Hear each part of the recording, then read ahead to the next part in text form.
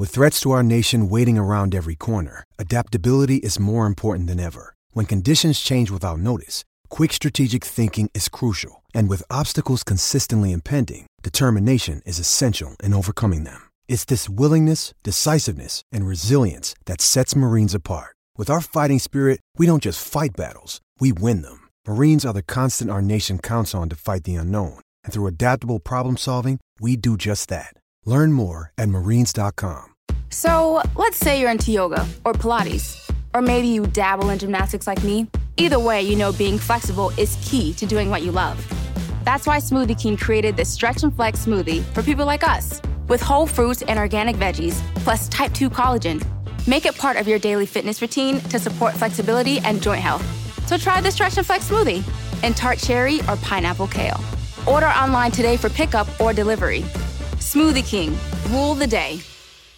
If you're snacking on anything but tasty cake, you're making a huge mistake. A fistful of chocolate-covered raisins? Miss cake. A spoonful of peanut butter? Bigger miss cake. Or the worst miss cake of all, your kid's Halloween candy. And it's May. If it's not tasty cake, it's a miss cake. Because nothing satisfies like a perfectly sweet butterscotch crimpet. Or rich and creamy chocolate peanut butter candy cake. Tasty cake. Accept no substitutes. The ball comes over. It was just outrageous. He looks at Howard. Roy's going to break him. Hits it first time, scores, and then just stands there looking at the Everton fans with his arm around Suarez as if to say, yep, I just did that.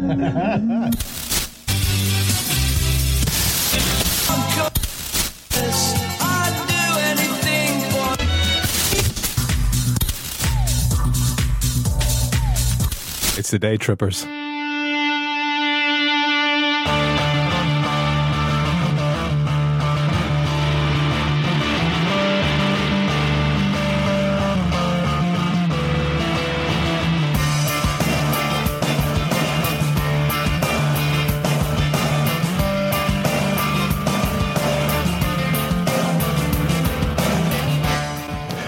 Welcome to the first Day Trippers Anfield FM show, which we are calling Trippers Down Memory Lane.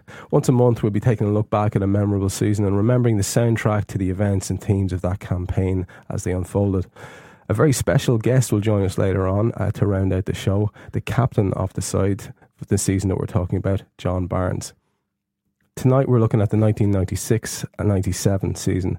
The dubious phenomenon that was Britpop was in its pomp, as was normal pop. Dance, hip-hop, trip-hop and various other hop genres were also popular. Liverpool Football Club had just finished the 95-96 season in third place, having challenged right the way through and lost to United in the FA Cup final when Big Nose scored that half volley. Alan Shearer became the most expensive English signing of all time. Patrick Vieira was signed by Arsenal despite them having no manager. But there was no screeching Jim White transfer window deadline day, so signings were happening right the way through the season. We kicked off the year with the belief that we could really challenge United and wrestle back the title which had eluded the club since 1990. To think that this seemed like ages to us 18 years ago. That season saw Sky Sports' Ford Super Sunday introduce a new theme, Paul Weller's Out of the Sinking.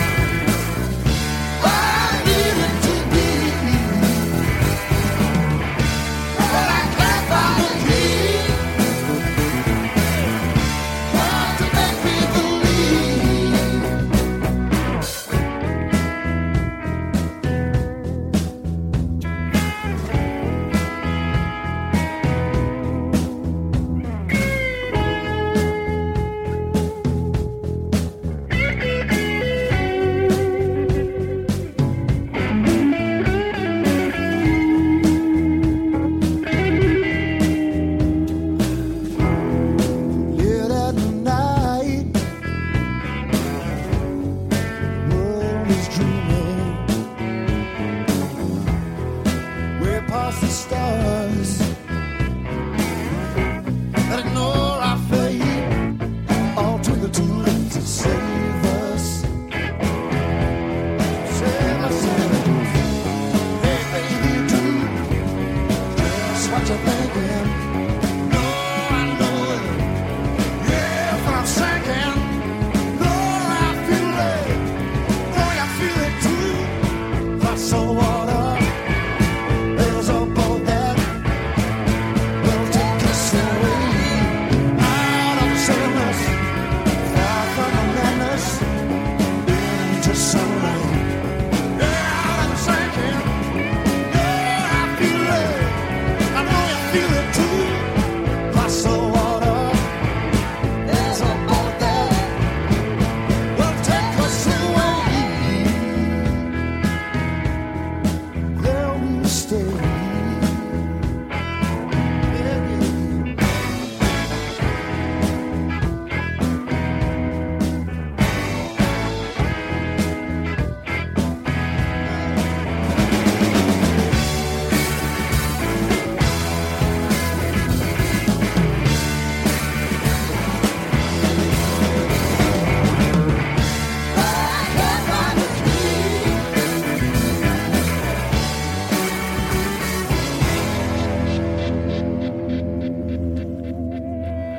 Right then, let's start our look back at this most remarkable of seasons by focusing for a little while on the first game, a 3-3 draw at Middlesbrough, which kind of represented the season as a whole. It was very, very dramatic indeed. Dave, your memories of that game? Oh man, I just remember being so excited that game. You know, it was like, I mean, the weather was fantastic. I remember it really well. It was so warm, and but the team had to run out in that really horrible kind of cream shirt. You think they'd have enough of cream after the cup final the year before, but Yeah. they wore Was this. that the famous Ecru number, the first of the Reebok splendid away jerseys? It was It was- awful. They must have it was been a terrible roasting. thing. Like, you know, Yeah, during that game. the Warrior bought all the designers. I think. Yeah. And it was, it was a good game. I mean, the original, Jonan Arisa scored first. Bjornaby scored his first goal for the club. Typical kind of left full-back goal, goes on the left-hand side, puts it in. And then we just got Ravanelli the whole afternoon, we went 1-0 up. Ravanelli then scores a penalty. And we'd been playing three at the back. We were just on about it. We were playing three at the back the season before. Yeah. But I think it was the first time we played this particular five. We played, so we had Bab, we had, Matteo playing, Bjornaby, McAteer, and then we had Mark Wright, coming towards kind of the twilight of his career. So they were a little bit jittery. And Middlesbrough were really good. I think that was the other thing that I remember jumping out to me, thinking, Jesus, actually, they brought some good players there. Janino playing. Yeah, Emerson was playing. Emerson was Yeah. playing. But Ravanelli was just something else. He was an absolute handful for us. Yeah. And probably should have won it in the end. He missed a really good chance to win it 4-3. But great game. I mean, I just remember sun was shining, so much excitement, and a little bit like this season, where you're just going, anything's possible. Look at all the exciting players we got. Look at all the talent we got on the side. Absolutely great. Remember it well. But Phil, it was as Dave said, very representative in the up and down nature of it. Like the defending, the attacking. It's kind of got echoes for us at the moment. It does, and I suppose this is why it sticks out in my mind in terms of when we were picking a season to start with. There's so many similarities in my mind to the current Brendan Rodgers side that's actually there. But we start off with the draw. We were probably a wee bit disappointed. We were coming off the back end of finishing third in the season in 95-96. We'd been beaten in the FA Cup by United. There was a level of expectancy on this side to go that one step. We only make one signing in Patrick Berger, one real signing in Patrick Berger that summer. So the feeling was that we had the squad there to go and challenge. And we come out against Middlesbrough, and first day Middlesbrough have got all their new signings. There's a buzz about us, and we take take the draw at the end of it. But there was that sort of concern: are we going to be dodgy at the back again? Are we going to give away silly goals? Interesting too. I saw the man of the match reports from about 4 or 5 different newspapers. I was doing my homework, and they had Mark Wright and Bjornaby were 2 each. Well, Matteo features heavily in the first 10 games as well, and as the Liverpool Echoes man of the match. Yeah. There's a lot of defenders are getting the credit for good performances over that initial phase. And like we go into the second game, which is the Arsenal game, that always sticks out in my mind. It was 8 o'clock on a Monday night, right? It was under the lights, and Arsenal came to us. Did no manager at this stage. Bruce Rioch had gone. Stuart Houston was the caretaker, and I remember thinking, this is a big moment because this is the time to get Arsenal. They had Seaman, they had Bold at the back. It was still a well-known Arsenal side. Bergkamp was there, and he was starting to make his mark at that point in time. Parlour was playing for them. I just remember their team that night, and we went out and we played electric football. I remember just watching it, and we kept the ball and we moved it around, and it looked like we weren't going to beat David Seaman that night. There wasn't too many real chances in the first half. There was one that Collymore was going to go sort of coming for, but Seaman dashed from the line, cleared it, took it from his head. But the second half, then we seemed to up a gear again. And I remember the first goal, Barnes sort of went a little jinky run, got a shot away. Seaman parried it, and it lands at McAteer, who gets the shot, and it deflects into the back of the net, and just everyone went wild. I think it was about 60 minutes at that stage. And for me, that was that's the first real sign of what McManaman was going to do across that whole season. I remember watching him then. I just loved watching him because you never knew what he was going to do. He was mercurial. He was an enigma for the Liverpool fans, and he was coming off the back of Euro 96 as well, when it looked like he was going to be the main man for England, a bit like Sterling has done for England in the World Cup as well. He was really exploding at this stage. And then we had Fowler and Collymore alongside him, and then he got the second goal as well. Again, there was a little bit of a deflection, the scores, but to get a 2-0 win at that stage, it sort of put the disappointment of the trio and Middlesbrough behind us, and we were ready to go on again. I think it was the next game, Sunderland. Yeah, but I mean, what's interesting about McManaman is, I think it was the first time watching him we thought, Jesus, kid's got goals in him now. I mean, he always scored goals. I mean, don't get me wrong, he scored good goals, and he was mercurial, as you said, and he created things. But these two finishes, they weren't him picking the ball up, beating 3 men, and then just being in the right place. He was in the right place. He was arriving late into the box.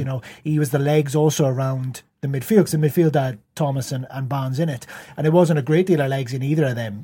Particularly Barnes, but McManaman just seemed to be everywhere. And I think what happened in the second half, in particular, was he just took the game and he went, okay, we're going to win this now. This isn't going to be another draw. We're going to win it. I mean, 2 scrappy-ish goals, but listen, they all counted that at that point. At the time, there's an awful lot of chat. I know, Phil, he's one of your favourite players, McManaman. I know you've always said that, and we'll probably chat about him plenty as we go through this. But was there that level of appreciation for the kid at the time, do you think? I know I certainly did at the time. I thought he was just marvellous. I couldn't believe this team we had. I think an awful lot of the thing with the McManaman gets rolled up in the way he left the club. It does, doesn't it? I remember That's what I'm saying. Back then, you remember the games against Celtic and all? He was our talisman. Incredible. We had Fowler and we had McManaman, and those two boys were the talisman of that team, right? And that era for Roy Evans. If you think back, a young boy come through. Remember back to his debut when Souness put him in, and all the way through, we a bit like Sterling, we thought that this kid had world class talent. And these seasons, the 95, 96, 96, 97, 97, 98, were really when he came on and stepped into a league of his own in terms of his ability. I think there was questions more so than about his heart. Do you know what I mean? Was he able to put his foot in? Did he have the heart to play for Liverpool? And I think that it was only as he grew a bit older, and he did things like, he's, later on in his career, he took the captain's armband. He's very close to Fowler, learned a lot from Barnes playing in the middle, and I think it was only later on. But I think in his early career, where he got, during this era where it was quite physical, I think he suffered for that a little bit, and I think that got better as he got older. Well, one thing I suppose was very notable was that him and Fowler, as you say, very young talents, managed to stay and keep their places in the team. In fact, that team changed very, very little indeed as we rolled through those opening 10 or 15 games this season. In fact, the only changes I could really see were Scales and Paddy Berger came in. Even during the Cup Winners' Cup win, Patrick Berger, when he did come in, made quite the impact. Phil, what were your initial impressions of him? Yeah, I remember when we signed Berger, and I remember the excitement, because you're coming off Euro 96, and that Czech Republic team had electrified everyone, and United had signed Poborski and we'd signed Berger, and he was it, wasn't it, signings wise, really? Yeah, and I just remember when Berger came in, his real impact happens in the Leicester game. He scored 2 that day. I remember we got to see the thunder of a shot that he had, and that's the trademark of Berger was those phenomenal long range shots and finishes that came off, and the power that he used to get in them, and of course the flowing locks, like, you know, a player that comes out and delivers with flowing locks always gets. And more everyone love. had long hair in the 90s, so you know, and he'd taken Jamie Redknapp's number because Redknapp had got changed to number 11, and he was wearing and Berger went in at number 15 because I had a jersey with 15 Redknapp on it because I was only a kid then. So you were, But I mean, Keller was in goal for Leicester, the first goal he scores, and there's a great quote from Casey Keller after the game, and he goes, "I never even saw it. I've never seen a shot hit that hard in my life. It just flew past me, went through my hands, you know." And for a goalkeeper to come out afterwards and say it, but I remember watching him, and you know, it's a bit like, I remember the first time I saw Ronnie Rosenthal play, you know what I mean, because he was brilliant at the beginning. You're like, Jesus, look at this player. Berger was like that, you know, the first time you saw him, comes on against Leicester, he's absolutely magnificent. He's just got this hammer of a front. It reminded me a little bit as well of Dirk Kuyt when Dirk Kuyt made his debut, and he just come on and starts shooting, and you're like, he can actually shoot. And the instant love as well. Exactly. And with Berger kind of influenced in things. We were top of the league by the end of September, weren't we? Yeah, I suppose, you know, we'd gone through a wee bit of a sticky patch. We come off after the third game. I think we drawn a lot with Sunderland in the third game. 3-0 with Sunderland, and we had a scrappy 1-0 against Coventry. Scrappy 1-0 against Coventry, and then we went into a 2-1 against Southampton, and we started heading into to the back end of September with the fixtures. And I remember one of the common complaints was that we were able to retain possession very well. We were a lovely side on the eye, but we weren't necessarily good in terms of creating chances or scoring many goals, which was interesting because we did have Fowler and Collymore in the side at that time. Collymore had gone a little bit off the boil when we get to the Leicester game, and he's taken off, and that's when Berger makes his entrance, and he's playing up alongside Fowler, and he's pinging the goals in. So when we go into the next game against Chelsea, we had just an exhibition of football that day. It was the 5-1. Hull, remember Chelsea were being tipped as, you know, potential title winners here. Yeah, absolutely. They'd signed Di Matteo in the summer. Hull was, you know, bigging them up. Vialli, Mark Hughes up front. Yeah. So, you know, and I think it was the season where it was out at that stage. No. They hadn't signed Zola yet, but they had LeBeuf playing in the back. They had that Craig Burley playing for him, like, you know. So they had a good side, Chelsea. They weren't like, you know, and then they weren't the Chelsea they are now, but they were a very good side. Yeah, but they were seen as dark horses that year. So they arrive, and we just took them apart. It was spectacularly good. When you look back at the highlights of that game, even now, it's so good. They're so deflated and all. When the third goal was in, they're just, you know, you could literally see them wanting to get off the pitch. But the Andy Myers own goal is one of the greatest own goals of all time. Go on, describe it. Well, a ball comes in from the left-hand side, and he's trying to do a clearing header. But rather than do a clearing header, he basically puts it, you know, back stanchion off his head. And it's his gormless face as he turns around and actually makes it, because he kind of turns around and he just looks like, sub me now, because, well, they couldn't get near us. I mean, you know, the own goal is kind of reflective of the fact they couldn't get near us. Fowler scored a great goal at the start, and we were just all over them. Berger killed them, absolutely killed them. It reminds me, that game reminded me, I remember at the time as well, we thumped them, and it was sort of like the feeling we had after the Spurs game last year when we thumped Spurs away from them. Exactly. It was like suddenly you started to think to yourself, okay, we've got over the little rough patch of the first couple of games. We've gotten through our Cup Winners' Cup games against Moypah. We weren't spectacular in them. We scored 3 in that. We scored 1 away. We scored 3 in the home leg. We were into the next round. Didn't really matter. We put the points on the board. We were top of the league, and by beating Chelsea, we weren't just top of the league. We were there in style. It was just to use a Brendanism, we'd arrived in style at that stage. Absolutely. Well, it was a real statement performance. I think up until that point, even though we played well, and you know, if you watch the games closely, we'd actually played pretty well. This was the game, going top of the league, beating Chelsea 5-1. You know, Berger coming onto the scene, really tearing the league up. I think it was the game, a bit like the Spurs game for us last season, where everyone just went, "Gee, these boys are here to play."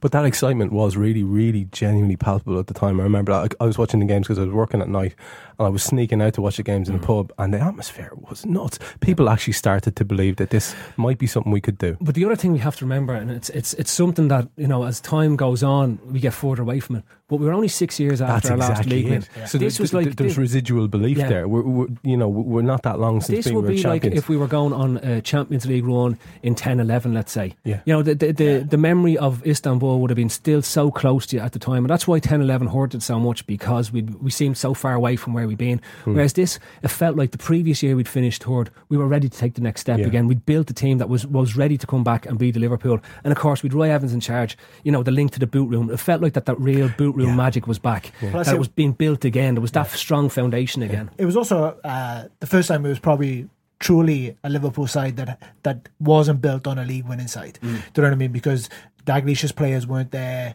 You know, this was Evans' side. Okay, Barnes was still in the middle, but this was Roy Evans' side, playing Roy Evans' way.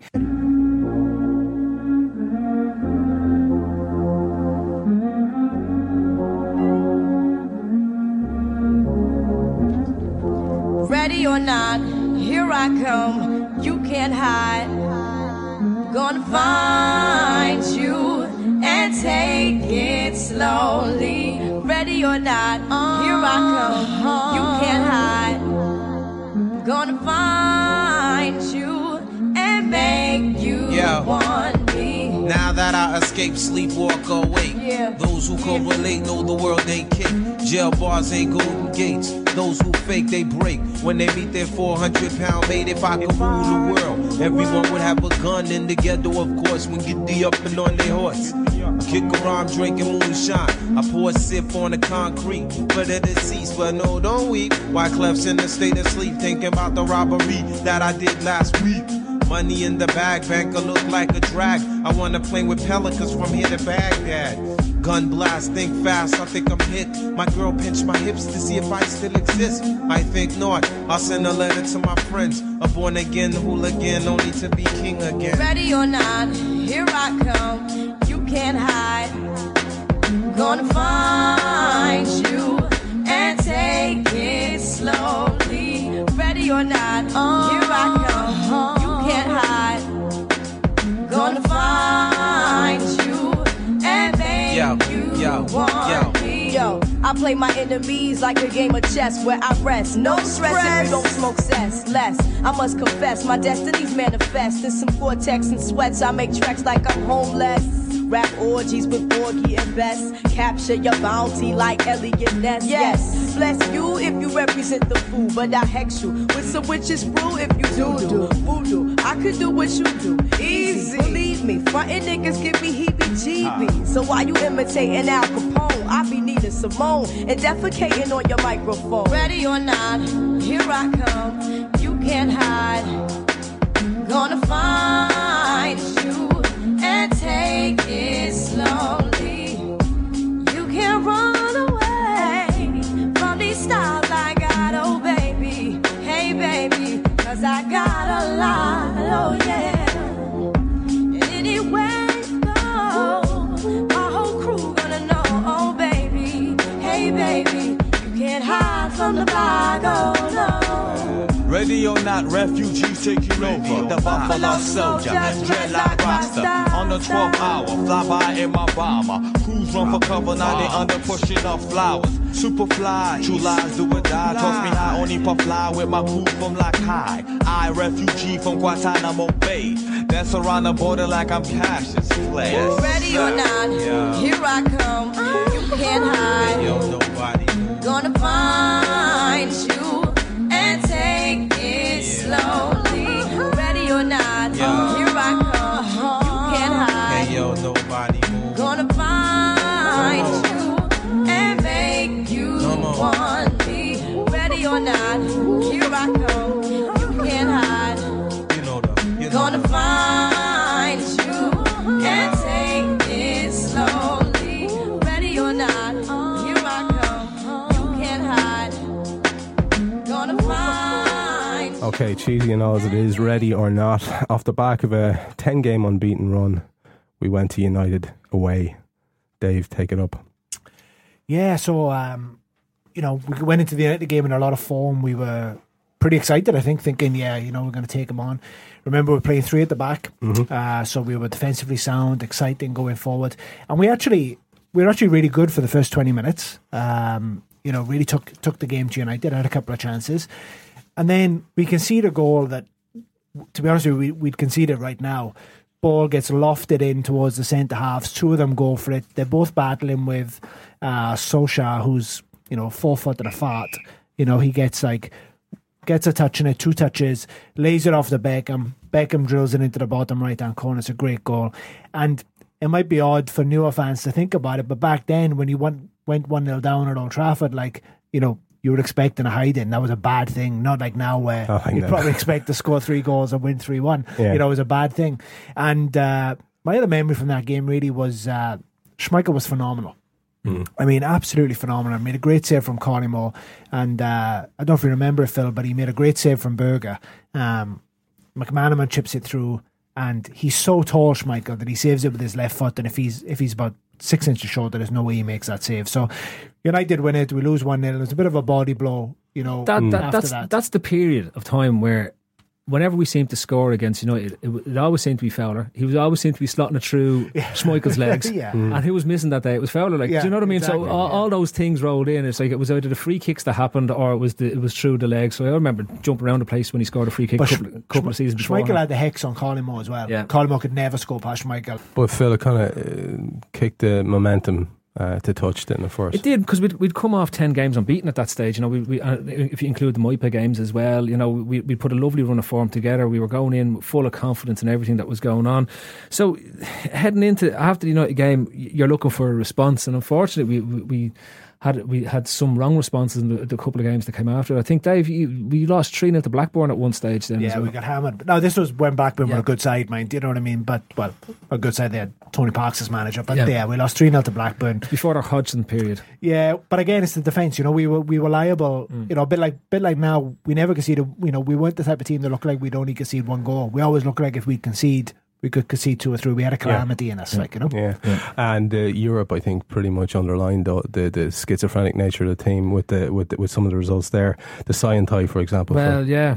Again, you know, we talk about our European campaigns. This was the Cup Winners' Cup. It was our chance to you know, to put the trophy that we did, the only European trophy that we didn't win on the sideboard. It's one of those ones where, you know, we got all the way to the semis that year, but I think the Sion game quite possibly was the highlight of the run, because it encapsulates another because it was bananas. Yeah, because it was bananas. I mean, we go out there and we win 2-1 when most people would have expected a hell of a lot of a bigger victory than that. Interestingly, the only thing that changes around this period, and you guys have both mentioned it there, is the defence. Scales comes in, Bab comes in alongside the usual staples.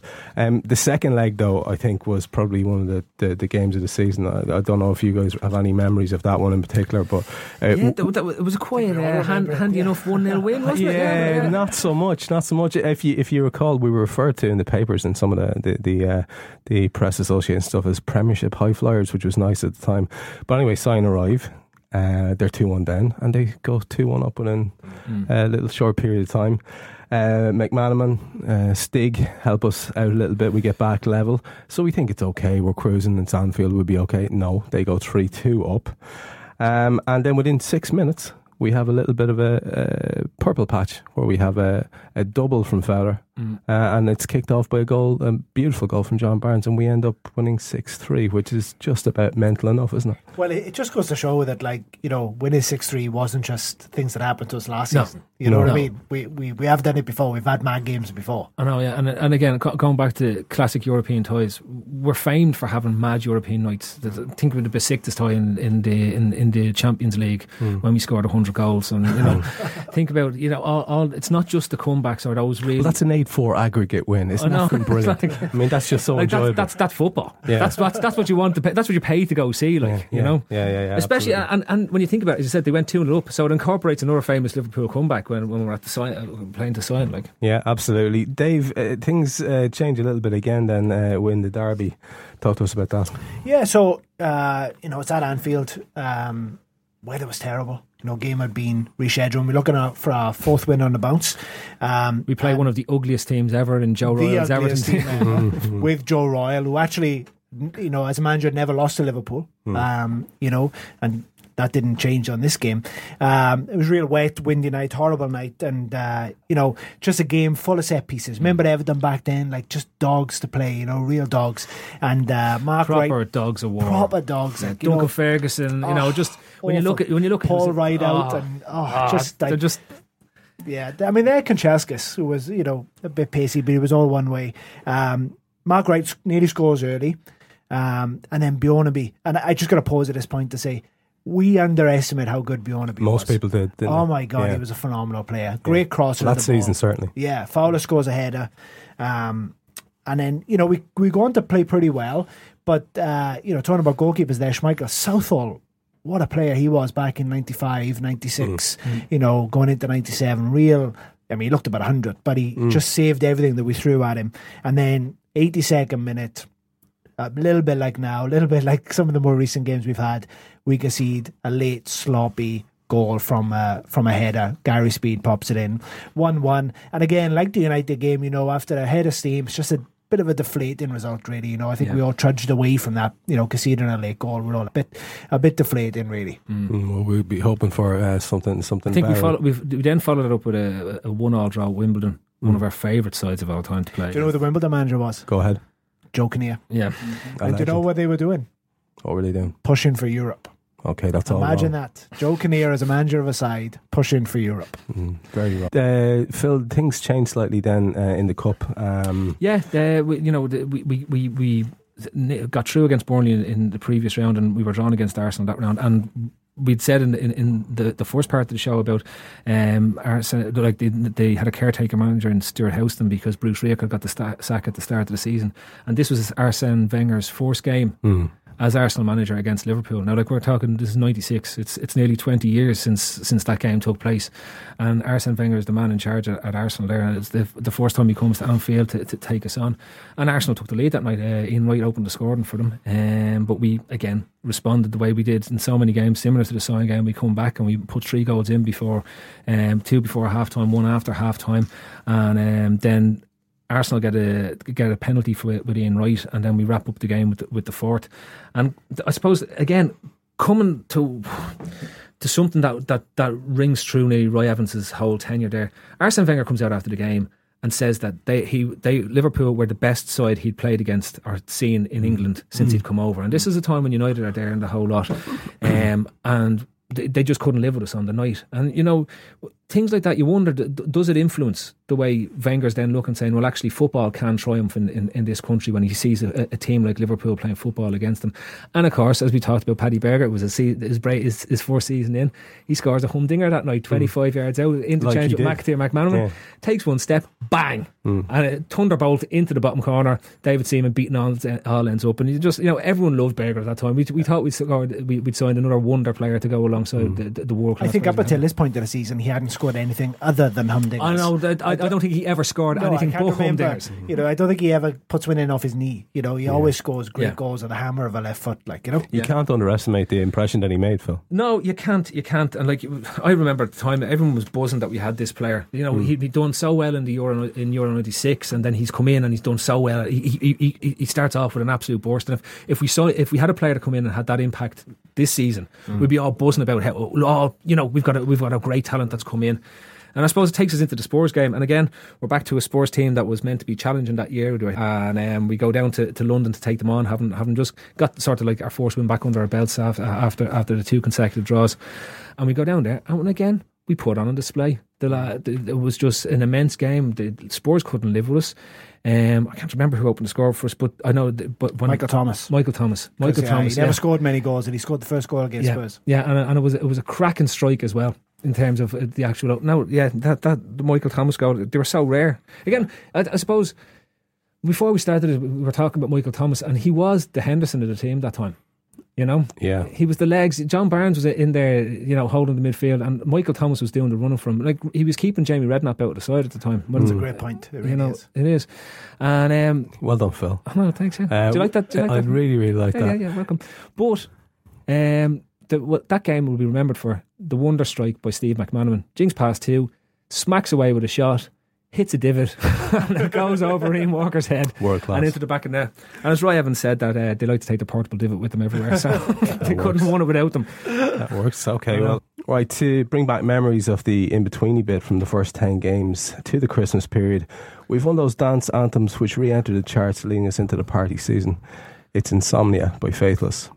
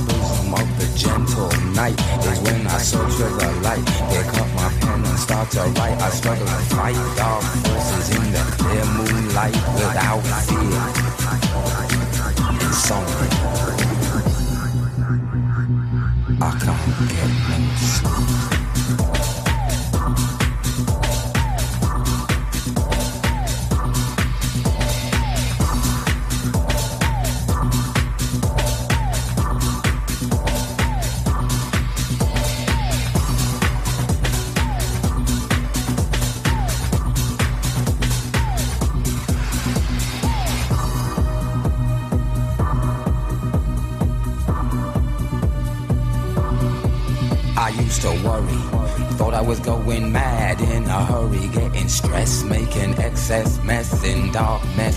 No electricity, something's all over me, greasy. Insomnia, please release me and let me dream of making mad love to my girl on the heath. Tearing off tights with my teeth, but there's no release, no peace. I toss and turn without cease, like a curse. Open my eyes and rise like yeast. At least a couple of weeks since I last slept, kept taking sleepers, but now I keep myself pepped. Deeper still, the night I write by candlelight, I find insight, fundamental movement. So when it's black, this insomniac, take an original tack, keep the beast in my nature under ceaseless attack. I get no sleep, I can't get no sleep.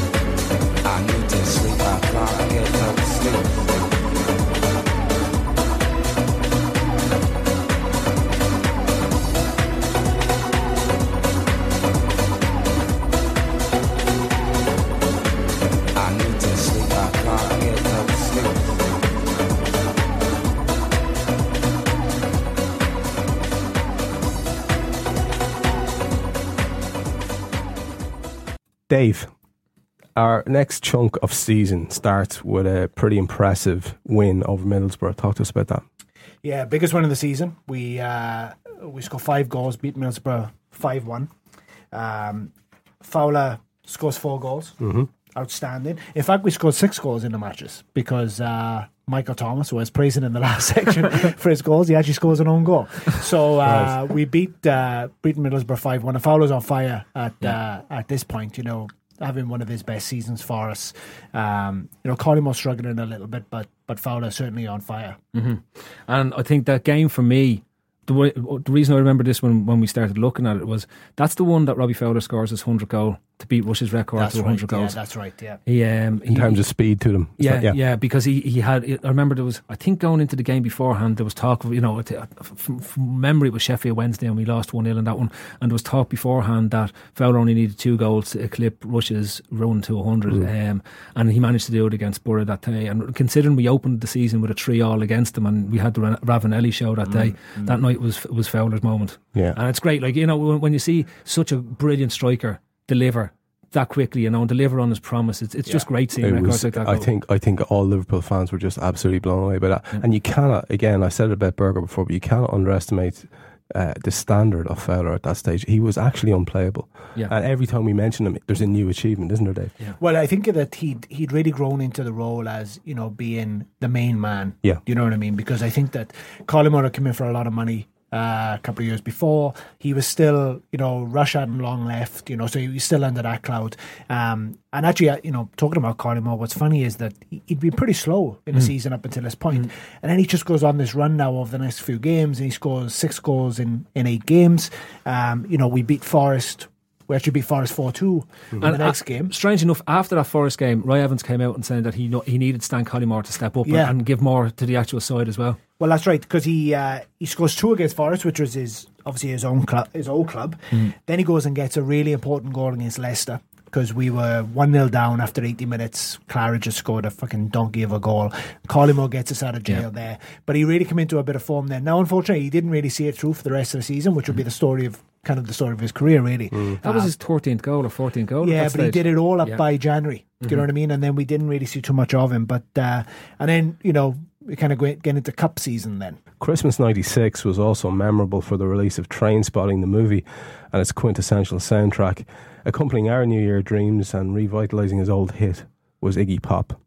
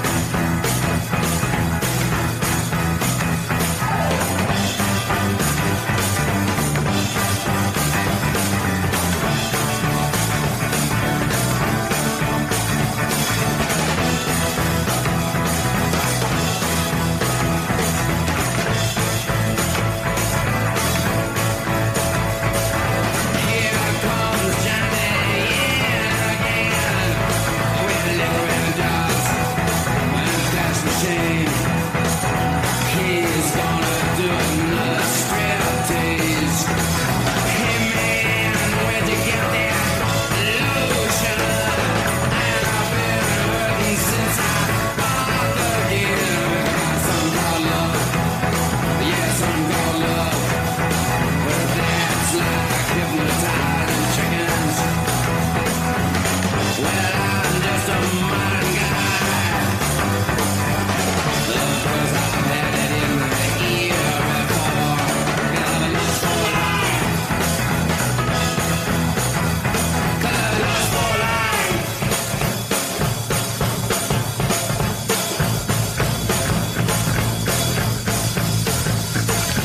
I'm worth $1 million in prizes.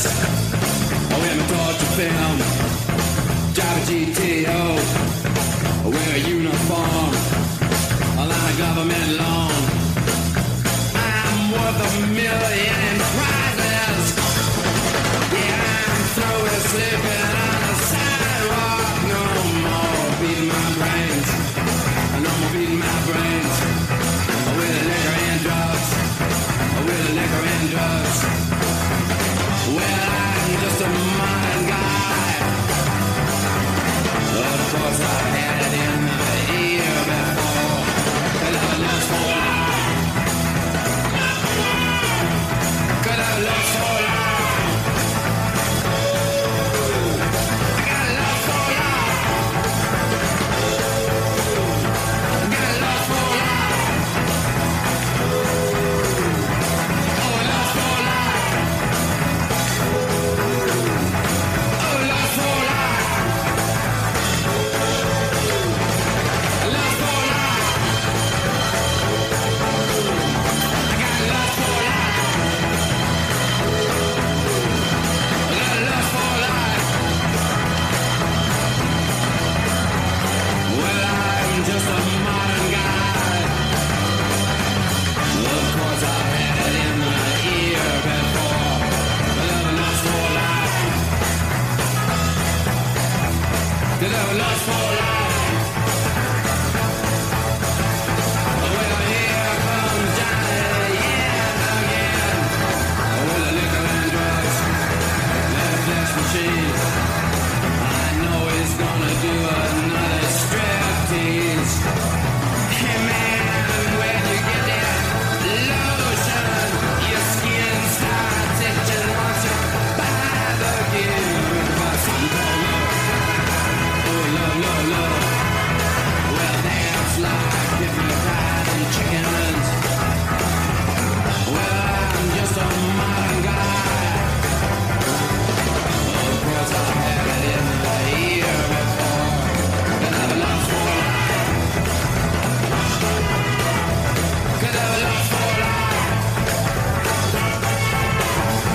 Got lost for life. Got lost for life. Got lost for life. Oh, lost for life. Got lost for life. Yeah, lost for life. I got lost for life. Lost for life. Lost for life. Lost for life. Speaking of the Cups, they didn't bring us much cheer at all. I think if you remember, we had a succession, or certainly two, very unfortunate results. Starting with the League Cup exit to Middlesbrough. Because we seem to play Middlesbrough 100 billion times. It's all we ever do is play Middlesbrough, and they beat us 2-1. That team, Brian Robson's team, featuring the likes of Clayton Blackmore, if you're old enough to remember. Did they get to the final that season and get relegated? That was the year, wasn't it? It was 96 or 7. It must have been. It must have been a year later. It was a year later. Yeah, they used to get runs in the League Cup all the time. Yeah. Robbie Mustoe, Curtis Fleming, that kind of genius. Craig Hignett actually scored against us that day, and he was on the bench last night. Yeah, there you go. Just in case people don't realise when we're recording this is the day after the League Cup game. I suppose the only thing that was notable about that match was it was Jamie Carragher's debut, and I think Rob Jones's FA Cup debut. But probably least said about that, the better. And that brings us to another notable exit, which was from the FA Cup in the fourth round against Chelsea, who were a different sort of a creature back then, but they put us away 4-2 in that. Do you guys have any memories of this game at all? I remember we seemed to be in control for the first 20 minutes of that game. We raced into a lead. We were dominant in terms of the game that was going on. It looked like we were going to comfortably handle Chelsea. We'd been beaten 1-0 previous to this by them exactly. in the actual league match itself. I think the 1-0 came on New Year's Day. Actually, looking when we talked about the Christmas period, Jesus, the amount of games they played. Like, they talk about so many games this time. They played there was the 24th, and then they played on the 27th, and then they were playing on New Year's Eve, and there was a game in between there as well. I can't remember the exact run of games, but it just seemed to be playing every 2 or 3 days. But it was great because we were top of the league. Yeah. You don't playing all the mind time. We won the games to stop them. But again, we had defensive switcheroos. We had Kvarma starting in defence alongside Wright there and the rest of the lads in that particular game.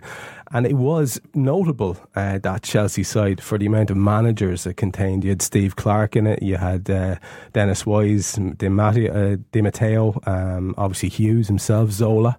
All those guys go on to be managers at various points of Chelsea and other teams. But what's funny about that Chelsea team, looking back, is they were making the transition from being a yard house team, which is what they've been exactly. for years. Yeah, with Kerry Dixon. Yeah, because you could suddenly got Dennis Wise in the same team as Zola. Yeah. You know what I mean? It was like they were transitioning out to being this really horrible team that kicked you all over the place. But it was okay because they had Scott Minto who came off the bench and leveled things off.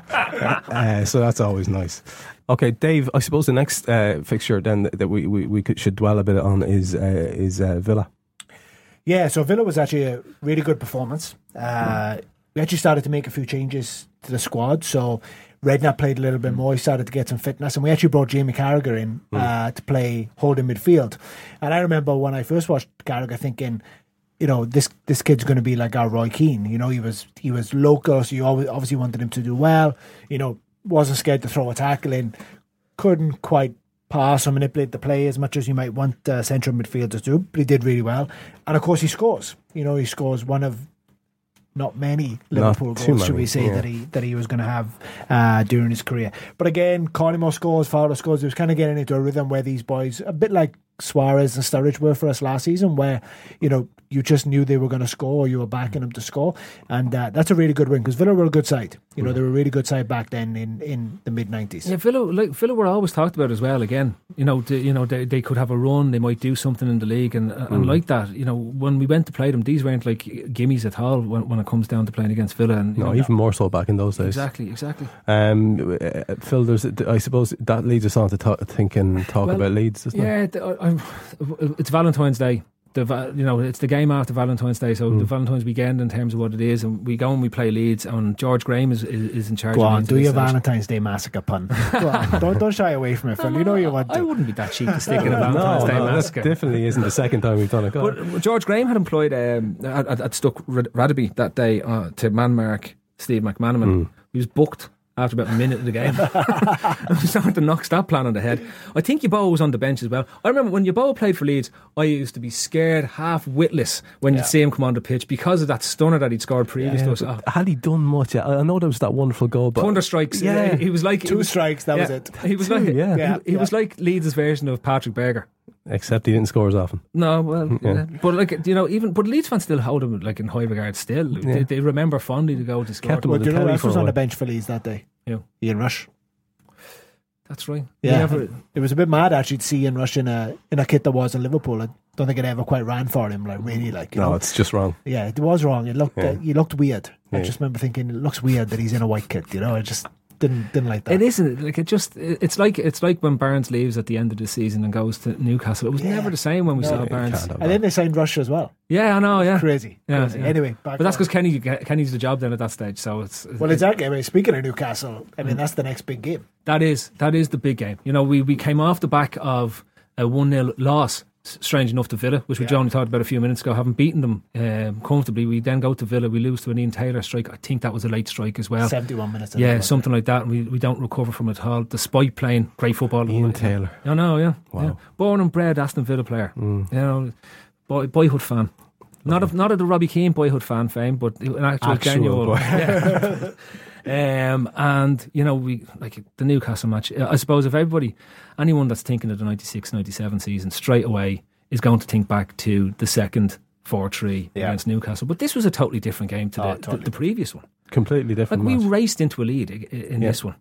And it looked like this game was done and dusted. Like, we were absolutely imperious against Newcastle. Listen, John Barnes was absolutely majestic. In fairness, game. yes. He was, for 70 minutes, he was unplayable as a central midfielder. I watched it back today just to the get homework for this was delightful, wasn't it? It was brilliant. Oh, it was so good to watch this again. When you watch that, like, because we win it though, that's what makes it so delightful as well. It's like watching the original 4-3. Yeah. But and when we talked about this originally, I completely forgot that Kenny Dalglish was the manager of Newcastle at this stage. Like, Keegan had gone, right, and Dalglish is on the bench. And when you look back, you go, Jesus. And he celebrates every goal. Yeah. That's a really interesting point you made earlier on. It's like, it's funny, we just watched Frank Lampard score against Chelsea, and he does that stupid thing where he doesn't really celebrate. Yep. Kenny's going mental. Kenny's going he's enjoying the shit out of when he scores every goal. He's jumping out of the dugout, and he celebrates the Newcastle goals more than when Blackburn won the league at Anfield. Yeah. I mean, it was mad. But anyway, it was a mad game. And the other thing that I thought was interesting about this game, talking about parallels to how we played last season, we pressed Newcastle in midfield. We absolutely pressed them all over the park, made them make mistakes, real high tempo. And it was only when we got 3-0 up and the tempo dropped and we just couldn't keep it fitness level. And then we have the mad defending. And we have the mad defending. Despite how good David James was in the first half of the season, because he was making incredible stops in the first half of the season. Yes. Second half of the season, cliff fall.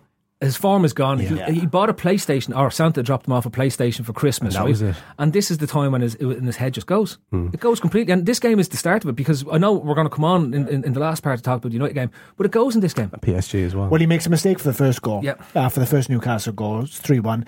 And then the second goal, I don't really remember, Ginola plays just... Oh, what a pass.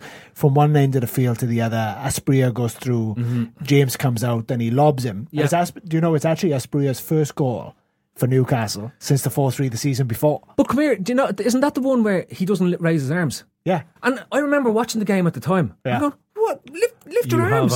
Lift your arms. Yeah. Please lift your arms. At least you might have a chance to get it. It was like, what are you trying to head the ball clear? It was remarkable. But whatever way Asprilla hits the ball, it looks like it's going over the bar. And then it just dips right at the end and dips into the goal. And then the third goal is total calamity, James. It's just can you describe it for us? Mess of a goal. People's memory. To be honest with you, I think it's better to go and watch it. I'm not going to do it. I'm not going to do it justice. I'd rather actually talk about the winner, because the winner's a great goal. Yeah. The winner's a great flow. Your memories of that, Phil? No, I was fairly drunk at that stage. Good lad. I just remember going absolutely ballistic watching the game. Yeah. You watching in a pub as well, though? Yeah. Well, it's across from the left-hand side. Yeah. And just the foul. And Fowler scores. Yeah, the header, wasn't it? And it's a brave header as well. Yeah, now I remember. Yeah, Newcastle, the keeper's rushing at him, and there's loads of defenders around him, and they're like giants. Yeah. And Fowler heads it in, and the crowd goes mental. And again, it'd be like, imagine we scored against Palace last season, where it was 3-all. Imagine we scored the winner. What we would have felt like. That's what it felt like. And you could see, and they pan back to the bench, and Roy Evans is going mental on the bench. Kenny is completely deflated in the same position that Keegan was in the previous year, head down. Just can't believe it. I think Roy Evans came out with a quote that he felt like he'd been thrown into Mersey that night and then dragged back out again. It was like, it was just mental football. And it was like, it encapsulates the brilliance and the madness of that season. It's what everyone remembers of it. Yeah. And it's such a, like, I think after that game we were only a point behind United. Well, after that game, and I think we're going to go on in the last part of the show to talk about the run-in, but it felt like everything was possible at that point. That was the game where you felt like that was a big hurdle. Newcastle were a good side, and it just felt like anything was possible. Yeah. As Liverpool looked at a potentially glorious run-in while still basking in the glow of that era-defining 4-3 victory over Newcastle, one song was everywhere. Sadly, that song was Kula Shaker's Hush.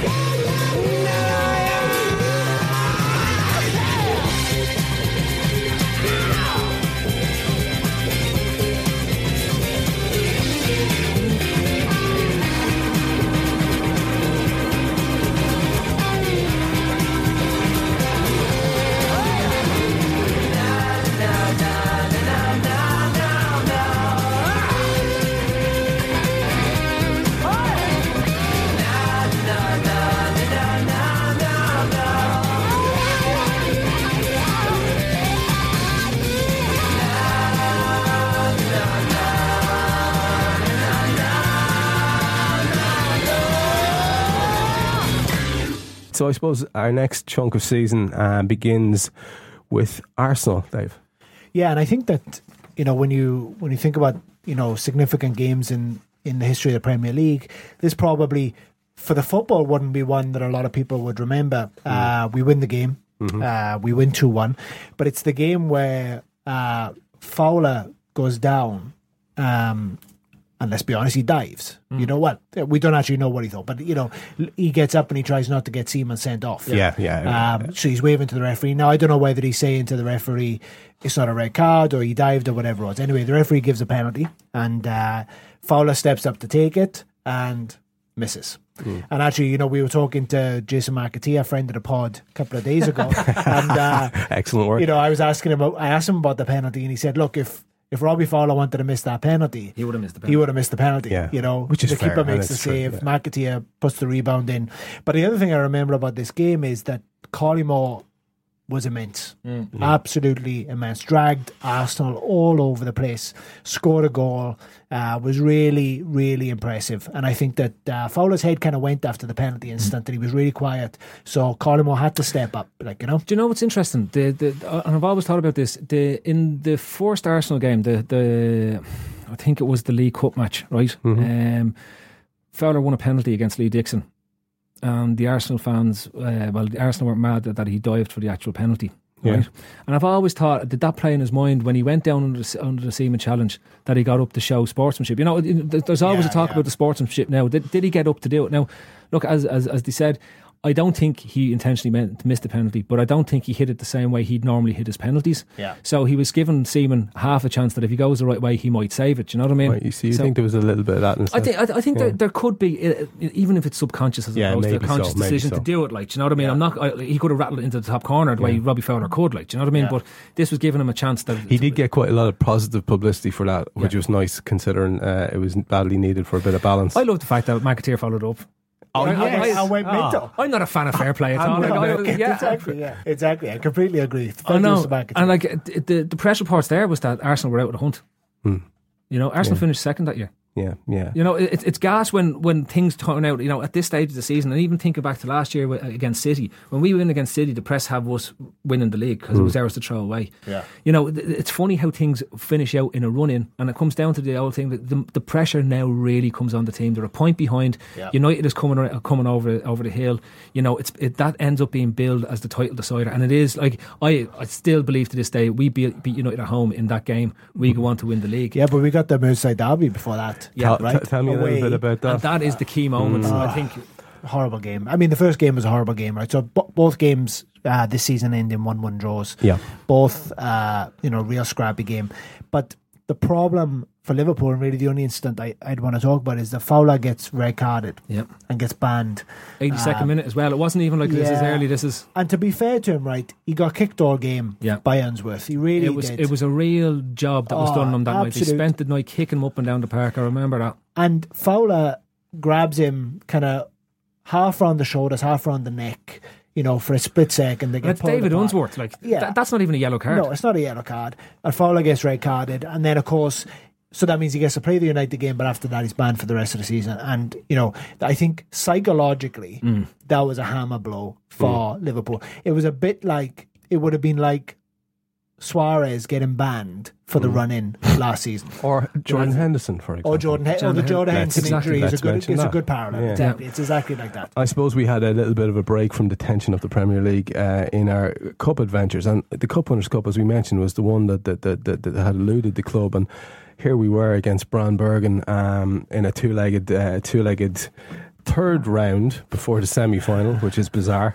And we had Steve Harkness coming in. There must have only been about 12 teams in that competition. Yeah, honest to God, yeah. And pod favourite Neil Ruddock as well, alongside Scales and Babin. The away leg is a non-event, really. It's a 1-1 draw. But the second leg is where things kick in a little bit at Anfield. And we have a pretty impressive 3-0 victory there. At the time, it's interesting, Phil, because Liverpool were described in the press as an unpredictable force, which we've been making these parallels all the way here between the present and that era. And that nothing sums it up better than that. Yeah, and I suppose it's that type of thing where you when you look at the league, when they get behind in March in terms of chasing United at that stage, there's always that thing they keep missing opportunities to go ahead of them, keep missing repeated opportunities to go ahead in the league. Yeah. There's always points dropped at crucial moments, and as we head into the semi-final of the Cup Winners' Cup, like I think every one of us at that stage thought, PSG, this is something that we're going to do. Yeah, definitely. I mean, we were immense favourites to beat PSG. Yeah, but and it's only when you think back on it, and maybe it didn't register with you at the time because the guys weren't maybe of note, but looking at the PSG of the time, you've got Leonardo there who's clearly a world star and goes on to be a world star, but you had names, this really tickled me, Bruno Ngotti, remember that chap? Yeah. Didier Domi, remember him? And Paul Le Guen, all of those in that PSG time.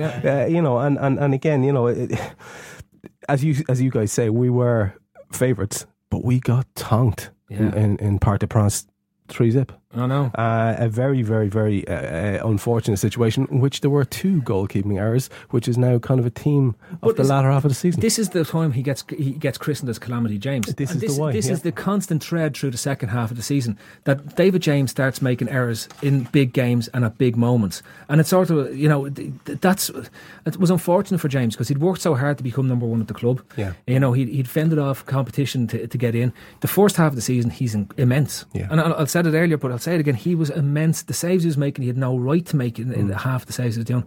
And then it's like somebody turned a switch off in the second half of the season. It's like he couldn't deal with the pressure of what was going on because he just stops doing what he was, not so much he stopped the saves, but the sensible things that he had done up until then. He stops. And it's a self-fulfilling prophecy. We're seeing it with Mignolet. What happens is once a goalkeeper loses confidence, opposing teams put them under more pressure. So what they did with James was they crowded him all the time. They knew he was uncomfortable. He's second-guessing himself all the time. And then it's just this perpetuated circle. Because, so after the European game, we've got the big one. But and what's even more depressing about that cup final, or that semi-final second leg, is that we have left ourselves with a mountain to climb. It's at Anfield. But how many times have we, set up situations like that? We've got a 3-goal deficit to overhaul. We managed, with Robbie Fowler's 31st goal of the season, to claw one back. Mark Wright scores as well. It's 2-0. But we just never really get there. And John Barnes has axed for the game and for the run in the season as well, and that starts to end. The 3-match suspension is kicking in after this for Robbie Fowler. I think it's one of these. It's now at this stage it's becoming a big snowball starting to head down the side of a mountain. The things are starting to back up. We've lost the momentum that we had coming out of the Newcastle match and beating Arsenal. The derby is the turning point towards the end of the season. And I suppose then we're heading into United. The billing going into United is just massive. Yeah, I remember it's the first game I remember Sky going absolutely bananas on. You know what I mean? That's what I was going to say to you. As you watched, and we all did a little bit of homework here to jog the adult memories. It's quite a while ago after all. As you were watching that, did you two lads see the build up where they were going around interviewing the fans, Sky style? I couldn't get over the amount of Curtin's haircuts that were going on. Oh man, the haircuts were amazing. Boy band haircuts left, right, side. The curtains were down. Everyone had middle partings, and it was like. But the confidence. Carpet jackets that was featuring heavily in the crowd that was going on. Big, you mean match jackets? Those ones? No, the carpet jackets. They were sort of like this horrible sort of. Oh, I know what you're chatting about. Yeah. But those guys with the carpet jackets, they were very confident, and very stylish. Very confident and very stylish. You know, it's like the City game, though, right? Last season where we have to win. United don't have to win. Yeah, that's exactly. They just need to not lose. A little bit like City. If City got a draw from Anfield last season, they 2 points in. I'm right in saying at that stage. 2 points. No, was it 2 or 1? 1 or 2. Yeah, it was a win. A win puts us top. A win puts us top. It was Chelsea. We could not afford to lose because we were creating a 5-point gap, and it was a 2-match swing that we needed as opposed to a 1-match swing for the remaining game. The remaining 3 games that was there. And all our chickens came home to roost in this game. We concede 3 headers. So the first one's Pallister. But do you remember the save that James makes for the corner for the first one? Yeah. He makes an incredible save. I think it was Solskjaer gets a bullet header on goal. He tips it over the bar. Looks like, that's, job done. We'll deal with the corner. Boom. And then Pallister scores. So we're 1-0 down. Barnes scores a header. So it's 1-1. Great header. Crowd gets up for it. Pallister scores again. 2-1 down. and then Gary we're chasing Thomas. the game, and then Calamity James full on. I think drops the ball. Andy Cole comes on as the second half sub, doesn't Comes he? on as the second half, so it'll be actually Because there was talk about them selling him at some stage, because there's no transfer deadline at that stage. There'd been talk right the way through the season that the United would sell. I think Cole started actually. I think they brought him back in for this game. That's what it was. He started, and he was anonymous most of the game. You know, he never did anything, and then James dropped the ball at his feet, and it was 3-1, and it was like you could feel, you know, you could just feel the air seeping out of everyone. Totally deflated after. It was the slip last season. It was that moment. It was that moment, where everything's just it's gone. That's it now. It's over. Yeah, and that I suppose that takes us into the final 3 games, and you know it's hard to remember much what happens going on in the final 3 games. Yeah. But the biggest disappointment I remember out of the last 3 games, we go and we beat Spurs after it, right? So we still have a mathematical chance with the last 2 games to go.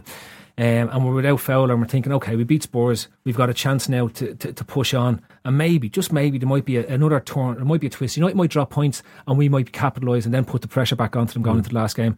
We go to Wimbledon, and I remember that game that night. The most notable thing, Michael Owen scores. That was like, I remember Michael Owen scoring. I think we were beaten 2-1 on the night, but we were well beaten on the night. And when Michael Owen scores, I was praying to God that we'd somehow by the end of the game turn it around. It just doesn't happen.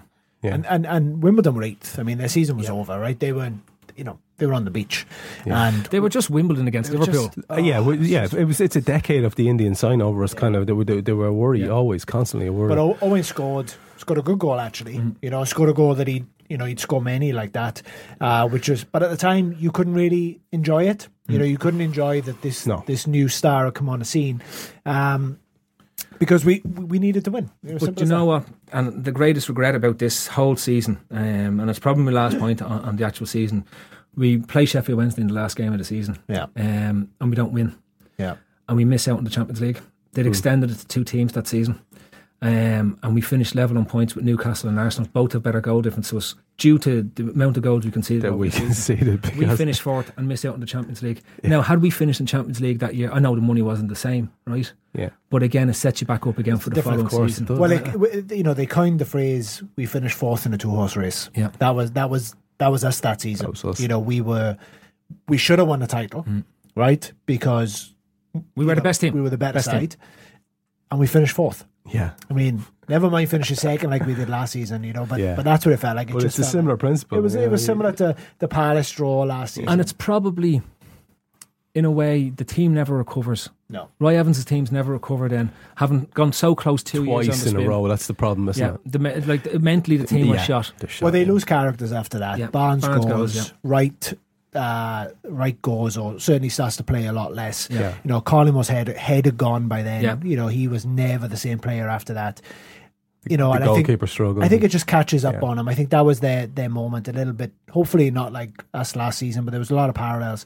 It's actually been great looking back at it. I think it was really great to look back on the season. Yeah. But I would hope that we're at the start of something rather than the finish of something here with our lot. We are. Absolutely. Hopefully. And let's go with that then. Yeah. So as a season which seemed to promise so much yet cruelly delivered so little comes to a close, the song dominating the charts had a real Liverpool echo to it. Olives, You're Not Alone.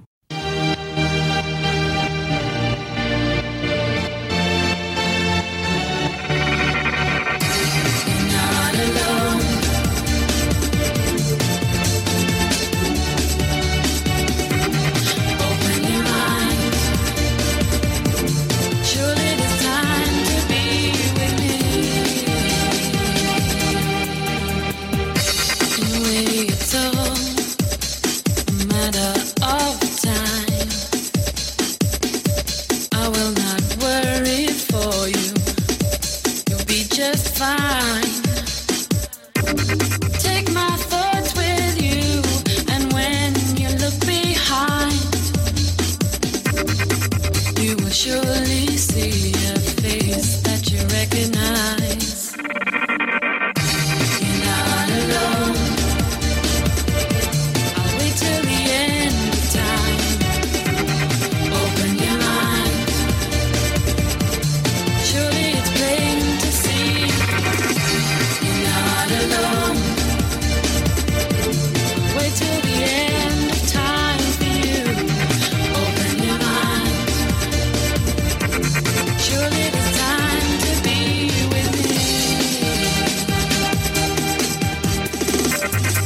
It is the distance that makes life a little hard.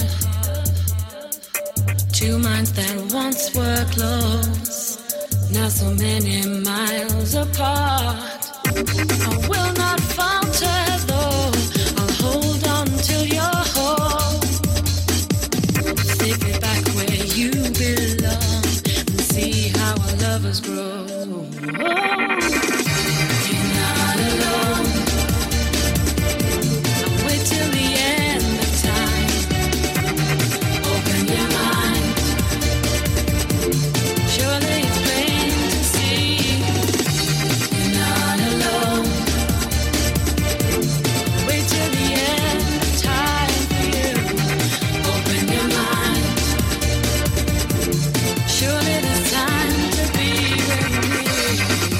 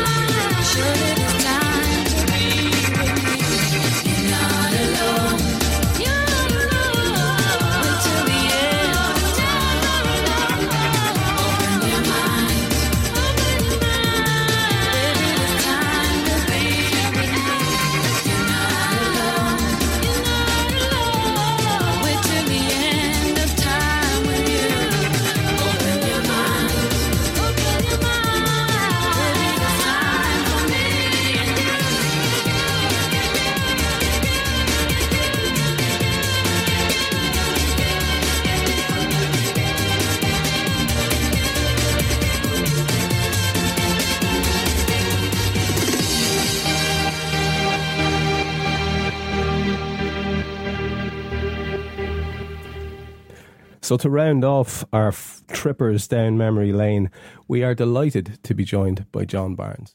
We're delighted to celebrate our birthday by having a chat with one of the greatest players ever to don the Liverbird. John, thanks very much for taking the time to speak to us this evening. My favourite side was the 87-88 team, in which you were probably the brightest of all the stars in it. Who did you rate as the finest player that you played alongside in that Liverpool setup? Well, of course, coming to Liverpool in 87-88 when they were the best team in England, they had fantastic players. Obviously, Ian Rush came back a year later, but to me the most important and significant player of that period was Alan Hansen. And I think Liverpool's demise had a lot to do with him retiring a few years later, as well as Kenny Dalglish leaving. Yeah. But, that side had a great balance. Obviously Peter Beardsley coming was fantastic. He was the most expensive signing in English history at that time. And he played really well. John Aldridge was scoring goals. You had Ronnie Reid and McMahon in midfield that had a great relationship with Stephen Nichol. It was just a team that really just fell on its feet. With a lot of new players coming in, and we could have been forgiven time to settle. But fortunately, from the first couple of months, for the first couple of weeks, everything just gelled. So it's impossible for me to name any one player. But, I think one of the most important players was Alan Hansen. Sure. Okay. Well, doing my job for me, John, you've mentioned there the idea of a lot of new players coming in and taking time to settle. What is your take on the travails of Brendan Rodgers' current crop as they try to bed in together? Well, obviously they haven't started as well as we would have liked. However, as I said, we were very fortunate that it just happened to work more by luck than by design. As I felt that Liverpool's team last year worked, and they just gelled together, instantly. Whereas this team has to be given time. It would have been nice had they just, gelled straight away.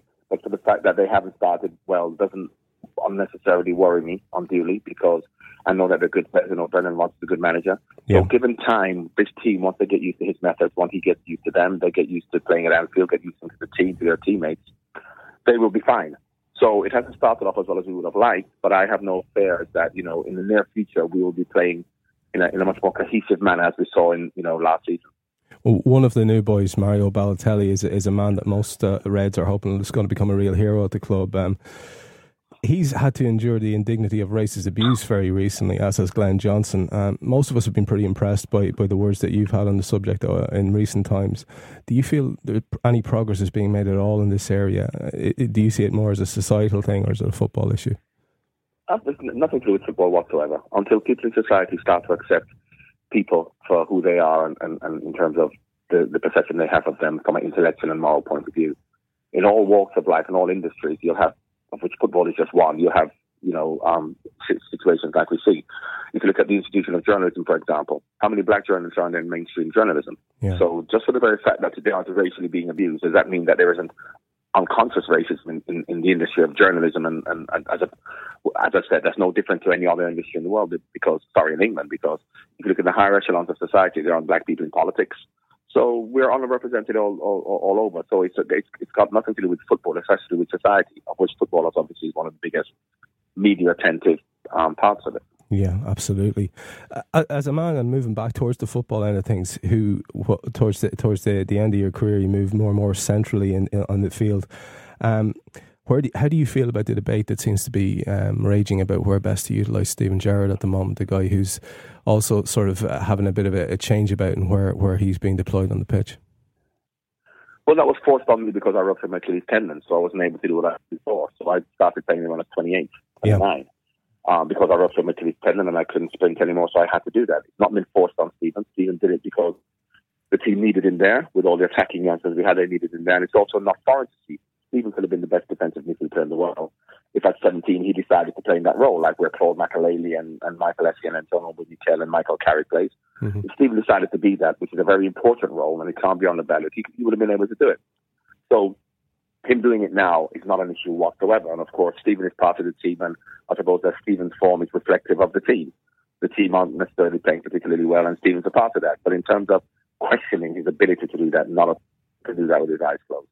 So it's more to do with the fact that, once the team starts to play consistently well, we'll see Steven obviously playing better as well.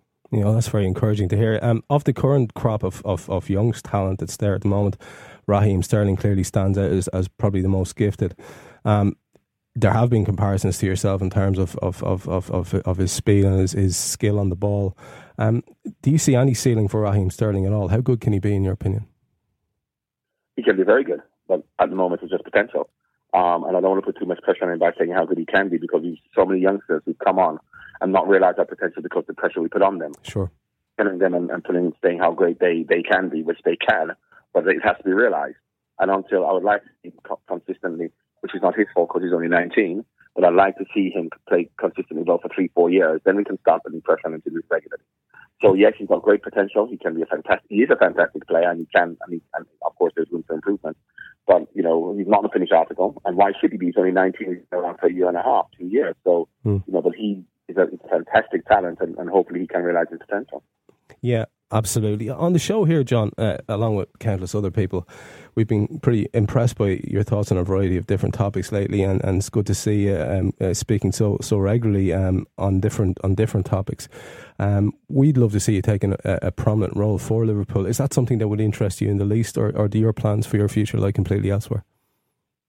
Well, listen, I'm open to any offers. I plan to do anything. Sure. In fact, I plan to be Liverpool's manager next week, but I'm not going to. Yeah. I plan to be England's manager. It's not a question of what I'm planning. It's a question of what plans are for me. So, I'm doing what I'm doing. I work in the media, and of course, I do lots of stuff for Liverpool because, when I'm part of the 5 Times organisation who goes and does talks for the Liverpool Supporters Club. Yeah. Liverpool Supporters Club, we play for the Liverpool veterans. I'm still a fan of the club.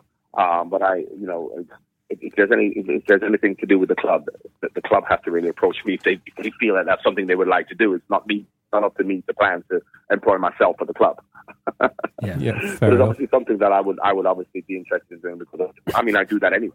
Because I suppose any of the ex-Liverpool players talk about the club in glowing terms, and we want the club to do well. We respect the club, we love the club, and we try and help the club in any way we can, even though we may not be officially involved. One of the ex-players that we had on the show on Monday evening is Jason McAteer, and he was speaking to us about a variety of topics. We asked him about his favourite tunes of the year, and now sadly all Jason could come up with was the Spice Girls, I'm afraid. Is there any music of that era, John, which sticks out in your memory or helps you define that period for you? Of the year, this year. Well, of the 96-97 period which we were talking about with Jason. I can't even remember the music from that. Something from Michael Jackson. I like Michael Jackson. That's fair. But I was a footballer, so music didn't. Of course, I love rap music. Any rap music that was out that time was fine. But for me to know that in '96, as opposed to '98 or '94, this was out. I have a little bit in my life going on. I can't remember what was in the charts. Sure. John, hey, it's Phil here. Listen, did you not have a stereo in the dressing room? Nowadays the Liverpool account are often plugging what the lads are listening to before games and after games and stuff like that. Was stereos not in the dressing room back then, or was it just? Well, they were starting to come out then, but I was an older player then, so I wasn't interested in that. I didn't like the idea of having music in the dressing room. I learned to play football, and of course, in the mid-90s to after that, music started coming out of the dressing room, but I wasn't a DJ anyway. I didn't have nothing to do with the music there. So I suppose the younger boys would have told you what was actually being played then, but I was trying to win matches. John, you were famed for your extravagance in your clothes and your clothing tastes. Who would you admire now as somebody that you think is very well turned out, or was there anyone at the time that you respected how they looked? No, once again, I wasn't. I like clothes, but I wasn't. I didn't follow fashions, and I didn't look and say who I wanted to be like. And now I know what people are actually wearing. Yeah. So I don't know what clothes does anyone wear. I'm not. I'm a bit of a dinosaur. So as to say that Mario Balotelli had on a nice pair of trousers, I'm not really interested. They can score goals. I'm interested in them. I'm not interested in what clothes they're wearing. Delightfully old school. A style icon. That's the way to go. Hey John, how is it going? It's Dave. When we were talking to Jason on Monday, we were talking to him about his favourite goal, and he was talking about the rebound from Fowler's penalty that he scored. I think it was his first goal for Liverpool. Which kind of your goals kind of sticks out for you that if you could relive that moment, you'd relive it? Well, I would like to relive my old 10 years at Liverpool, not just any individual moment, because that is what shows the quality that you are as a player over a long period of time, winning matches, losing matches also, but also going through a period of consistency. So individual moments to me meant nothing, but if I had to pick out an individual moment, it would have to be the goal against Street Park Rangers in my first year at Liverpool. Because it was early on in the season, QPR was top of the league with us, and Ian Rush had come back to watch the fans were singing his name. It was a new team. How were we going to perform? And we dismantled a very good QPR team 4-0, and I scored 2. And I scored a goal from the halfway line. So I think that's probably my favourite all-time Liverpool goal. We're all reliving it right now, John. So. John, it's Stephen here. One of the things that always strikes me, I was relatively young back in sort of mid-90s. 36. Yeah, I was only mid-30s at that stage. No, but one of the things that strikes me is how fluid and how attacking our team under Roy Evans was. And, he really was somebody that, if you look back on it now, probably was very unfortunate in the time he was manager, in the sense that, with 4 Champions League spots now, he would have qualified for the Champions League on a regular basis, and as would the team that you were captaining. Do you feel that he was maybe shifted on a little too early when Gerard Houllier was brought in side by side, or how did that affect the dressing room? What were the thoughts of the players at the time? No, but I left before Roy Evans. Oh, that's right. Yeah, sorry. So I left in '97, and of course Roy was very unfortunate because we won the league a few years. We played really well. We were attacking. We were close to the second. We were very, very close to winning the league. That I obviously left in '97 when I, obviously was made plain to me that I wouldn't be playing every week and I wanted to play. Right. I could have just stayed at Liverpool and been on the bench and played now and again, or even played half the games. But everyone's different. But in as far as I'm concerned, I wanted to play football, and it meant me going to a smaller club, if you like, or a club where I believe I could play more. I would do that. Then Gerard Houllier came in a few months after I'd gone, and then of course Roy left. So I don't know the dynamic of what happened that year. Yeah, Roy and Gerard were joint managers. Of course, Jason was there at the time, so maybe he would have more of an idea. Yeah, and do you? I was an outsider looking in, so I didn't know the dynamic of how things went that season. I get you. Either Roy staying or going. And it's probably a case whereby the first year you leave, is it a case when you leave the club and you've been so ingrained for so long that you nearly take a further step back to give yourself that little bit of a break? You're probably nearly closer to what's going on in the club now than what you were that first year when you left. But because I still live in the area now, and I'm close to the ground now, and I'm still associated with the club, so to the club now than when I left. When I left, I was at Newcastle. I was living in Newcastle. I was training every day at Newcastle. I was playing for Newcastle. So Yeah. I didn't have a clue what was happening at Liverpool because I was just completely gone. And it's not a question of me taking a step back. It's a question of that now I'm in a different job, in a different area, training every day with new players. So, you know, to know what was happening at Liverpool, I didn't have a clue. Apart from obviously seeing the results. Yeah. John, just to bring it towards a conclusion, like I say, we're thinking about and talking about the 96-97 season quite a bit. Do you see a lot of similarities between that side and the current setup? There's some touchstones there, the attacking fullbacks and the experienced man in midfield, a bit of a hotshot striker up front. Do you see any parallels there? Yeah, and also the fact that they're very attacking and play with a lot of flair. And also they have their defensive problems. They have their defensive problems for different reasons because they're very physical at the back of the develop and Mark Wright. But therefore crosses and stuff like that wouldn't necessarily suffer from.